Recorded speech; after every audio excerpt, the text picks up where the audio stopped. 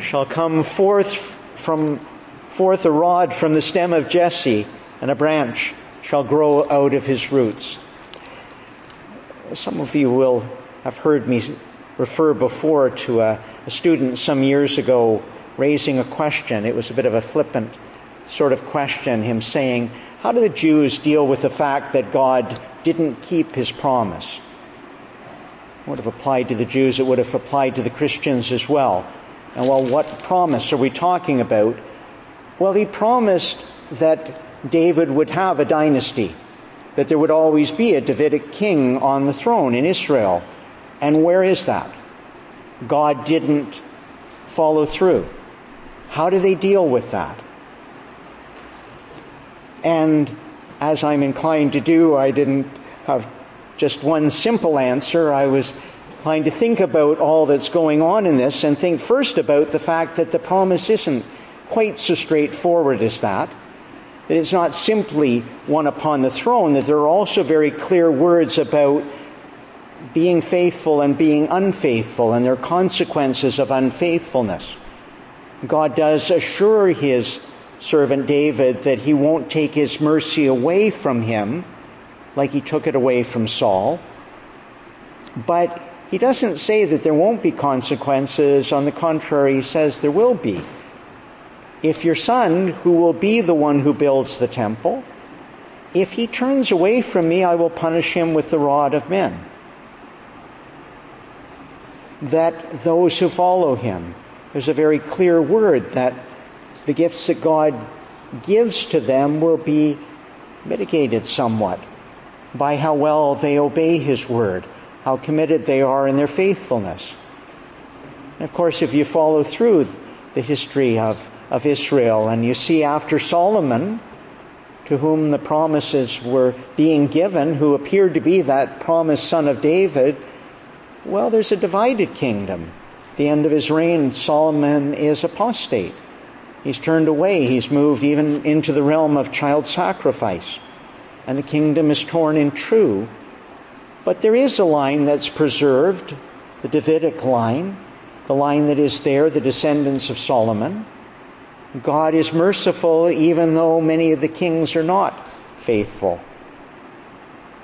But the time goes by and we come to that point of the exile where finally the consequences are much more severe. And the understanding, though, is that there comes a time where you cut things off at the ground, where there's a need for a severe pruning. But if you remember, even as they were carried off into exile, there is a word that this is a time of chastening. This is a time of pruning of the people. It's for a period of time, and God will move on in his promises. I was inclined to move us back into the prophet Isaiah and to the passage that we read a little earlier about the stump coming out of about the shoot coming out of the stump of Jesse, and even to put that in the context of Isaiah 6 and the calling of Isaiah. Because there we're reminded that when God gives the gift of that life that he has, well, a lot of the life is below the surface at times. And there are the times we know with any plants that we're growing anyway that there can be a cutting off at the ground, but it doesn't mean that the root is dead. And often there's a lot more going on below the ground. You go back into Isaiah 6.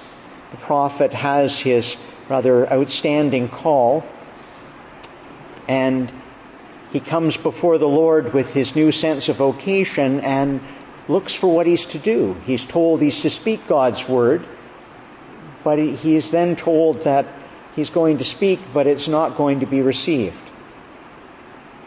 People are going to see, but they'll close their eyes. They're going to stop up their ears and harden their hearts, which doesn't sound like a really encouraging opportunity. And you get out of the prophet that cry of, how long, O Lord? How long? How is this going to go on? I'm not going to get a reception. How long do I have to beat on the doors? And the response is, until cities are laid waste. There's a a reckoning that is coming. There is a cutting down of all of the things that my people are glorying in. It's going to be like when a tree is cut down and it leaves just the stump in the ground. Depends on your translation how that one comes out, but then the chapter ends with just the intriguing line, the holy seed is the stump. All the things that they trusted in, all of the worldly show is taken away. All the things that in fact led them away from God is taken away. To that point where everything seems to be gone, but God has not abandoned them. He has not taken away His mercy. The life is there in the stump. And that's where when you pick up Isaiah 11 and you see the shoot coming out from the stump, out from the stem of Jesse, there's a sense of that hope and the connection back in. Of course, if you're following along in the Hebrew, you might say, well, there's a different word for the stump or the trunk of the tree back in chapter 6 from what we've got in chapter 11. And I usually throw the Hebrew words around, but it doesn't matter. Tonight my brain is kind of tired. They're comparable terms, and in some ways the earlier term that's used in Isaiah 6 is one that would be the older stump that is there. Yes, it's lively in the ground. The life is in the roots. The other term is often of a more pliable state of things. There's a little more visible liveliness. But in either case, it's drawing from the roots. I've always been struck in that word that in Isaiah 11, that this messianic shoot that comes out, or the rod, as you might hear it, that it comes not from the stump of David, but from that of Jesse. You might have in mind that Jesse is the father of David. There's always the sense that this goes back further than those promises to David. That God is honoring what He has promised from the early stages, from the very beginning. Of course, when you hear the language of the seed, the holy seed, you ought to be cast back right into the garden in the time of the fall. And that kind of backhanded promise that is there to the woman. Backhanded because it's in the curse on the serpent. Looking ahead to the seed of the woman who will one day crush the head of the serpent's seed, though it will bruise his heel. A promise that goes back right to the beginning. God hasn't failed to keep His promise. We don't see the visible sign of it, but He's very much at work. Interestingly enough, some of the prophecies that we have about the Messiah, the king of David's line, the shepherd king, the priestly king, actually come during the period of exile when they're removed from Jerusalem, where the priesthood has been taken away, the temple has been destroyed. Jeremiah, who's writing in the time of the exile, but Zechariah, who's there in the time when they're beginning to come back out of their exile. Both of them speak about this Davidic king. Both of them talk about a righteous branch that God will raise up. Isaiah speaks of this branch that will come out of the root of Jesse. And now again, my Hebrew scholars among us will be looking back and saying, yes, but doesn't Isaiah use a different word for a branch from Jeremiah and Zechariah? They're using semak, and over in Isaiah he's using netzar. Well, yeah, they carry the same impact. Interesting that Zechariah and Jeremiah, writing in comparable period, out of a comparable background, will use the same term. Isaiah is many years earlier. There's something interesting even then in thinking about his term. It points us in the same direction. Years ago, we know that both of these point to that Messiah who is to be raised up, the king of David's line, as I say, the shepherd king, the priestly king, the one who will be raised up of that stock of David back into the root of Jesse. I was reading a number of years back in St. Jerome, what you know of Jerome, back into the 4th century. We associate him with the translation in the Vulgate, the Latin, the drawing together of the old Latin manuscripts and a new translation that was a standard. Jerome was a marvelous linguistic scholar, and he was working on these texts along the line. There's a passage in St. Matthew's Gospel that often confounds commentators. Matthew's often accused of proof texting. He draws passages, he draws verses from the Old Testament, they will say, that seem to fit his situation, and some commentators will say, well, that's got nothing to do with what he's talking about. Out of Egypt have I called my son. In Hosea, what's that got to do with Jesus being down in Egypt after he's fled Bethlehem and being brought up? Well, I think it has something to do with it, but the idea of proof texting is kind of a modern idea, that you get out your Strong's Concordance or whatever and you go back. Maybe you don't use Strong's. You certainly need to know the King James Version, and some of your heads may be there. Not everybody's is, but you go and you find chapter and verse and you pluck out something that seems to fit. Well, they didn't have chapter and verse. They were dealing generally with the unrolling of the scroll. And my sense regularly when Matthew or one of the New Testament writers refers back, here's the point you begin on the scroll. Read from here, read what's around it, get it in context. And often something much fuller opens up then. I could spend a lot more time with that, and I know on other occasions I have, but in this case, it's after they've returned. They fled Bethlehem before King Herod's attempt to destroy the Messiah. They've gone down into Egypt, in fact, and out of Egypt I called my son comes into that.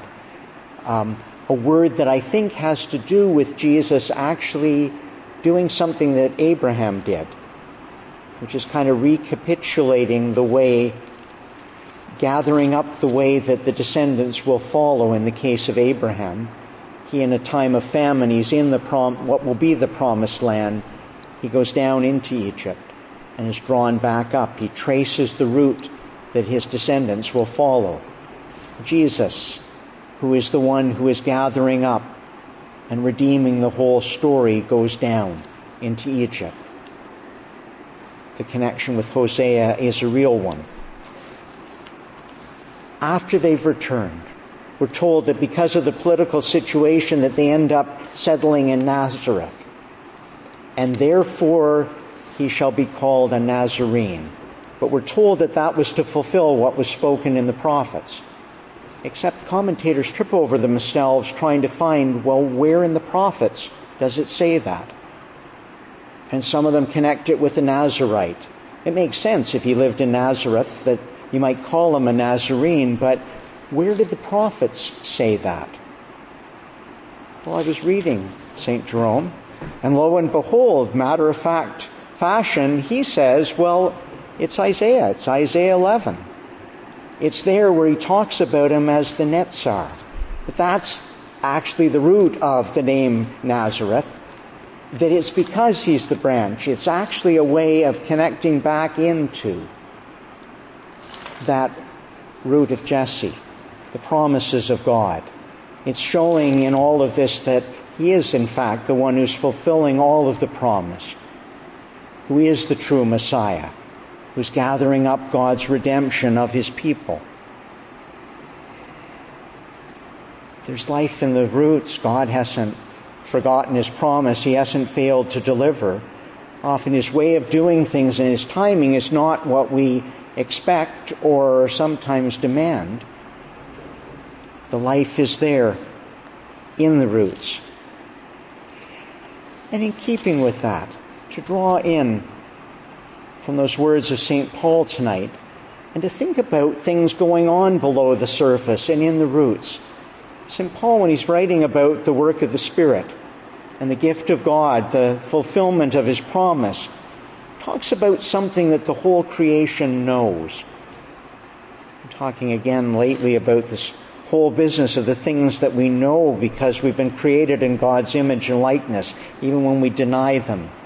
That whole business of the natural law that's at work. But Paul says that even in what we think is at times inanimate creation or the insensate creation, it's not rational, and yet it knows. It knows what it was created for. It knows that this state of disintegration in the world, this state of decay, is not the way that it was meant to be. There is planted in the whole created order this hope of God and the confidence that He will fulfill His promises. And sometimes it sounds a little fanciful to be saying that it's there in all the created order around us. And yet Jesus Himself, did He not say when the crowds were shouting His praises, when the children were lauding Him as He came into town, and the authorities said, "Would you tell them to be quiet? They're going to cause some problems with the Roman authorities. Would you tell them to be quiet?" Jesus said, "I tell you that if they were silent, the very stones themselves would cry out." Which sounds a funny thought in its way. I mean, how do stones cry out? And yet go back through Scripture. Read Psalm 19 again. Read about that witness that comes from the created order. The heavens declare the glory of God. They have no voice, and yet their sound goes out through all the world. Read one of the most delightful Psalms, number 114, that details the people coming out of bondage in Egypt. And it's kind of a children's tale almost. It's when Israel came out of Egypt. It talks about the hills jumping like rams and the little hills like young sheep. The sea beholding what was happening and fleeing. What ailed you, O sea, that you fled, O hills that you jumped about like that? Well, on one hand, it seems a fanciful story, and yet, in keeping with the words of Jesus, there's that sense that there's something so deep in what God has made that knows what it was made for.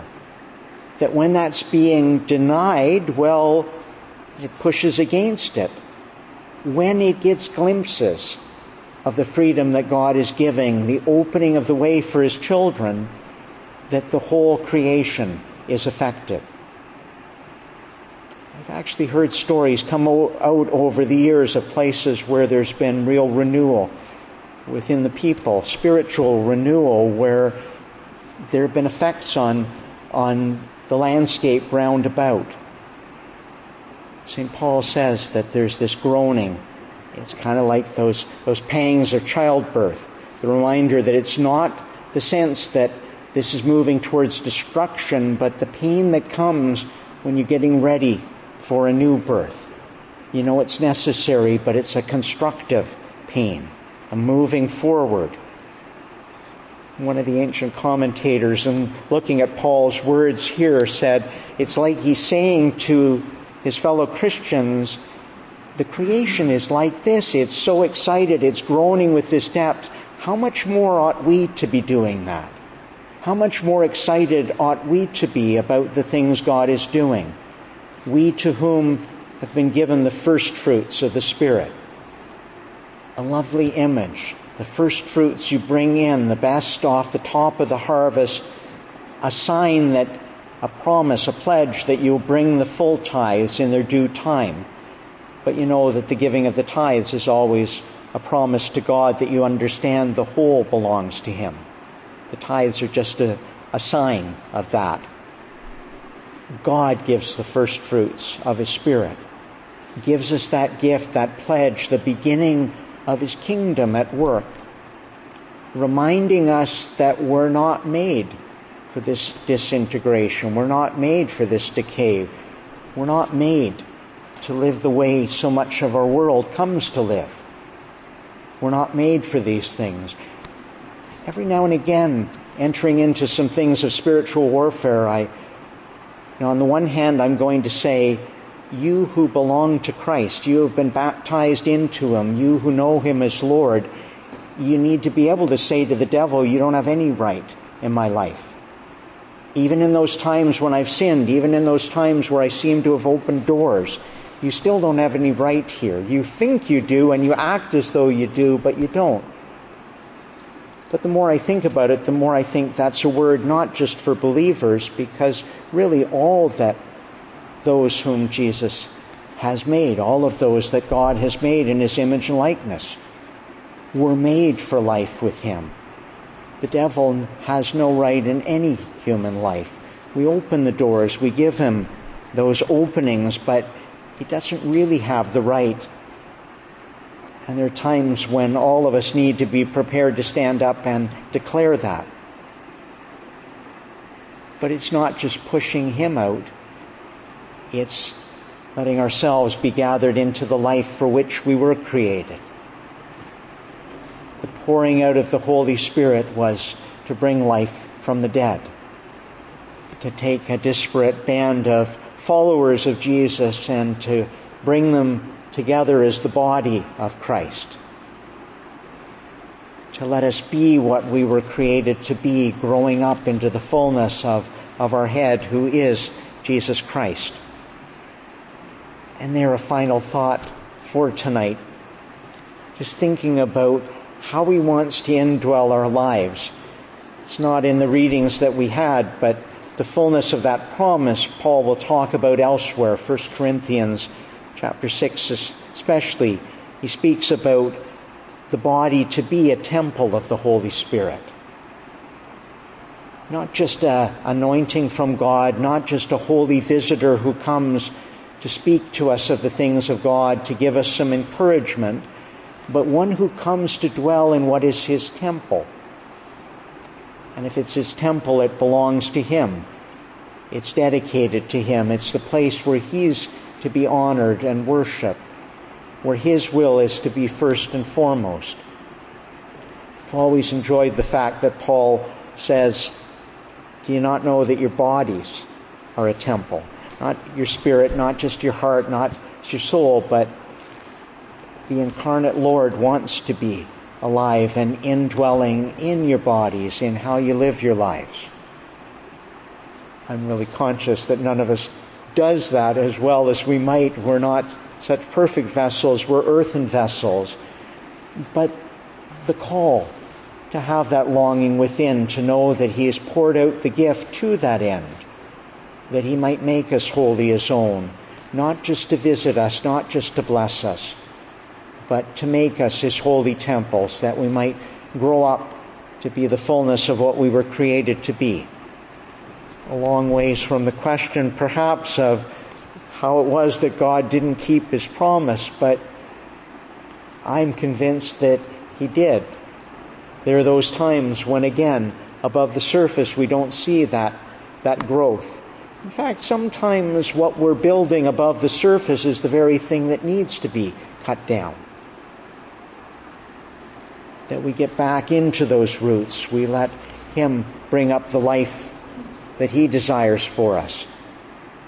That the growth would be the lasting and the eternal growth, not just the things that abide in this world. God is eternally faithful to His promises. The life is in the root. We can only be rooted in Jesus Christ by His Holy Spirit, by the life that He gives us. May we give ourselves wholly to His reign, this day and each day, until that day when the earth will be filled with the knowledge of the Lord, even as the waters cover the sea.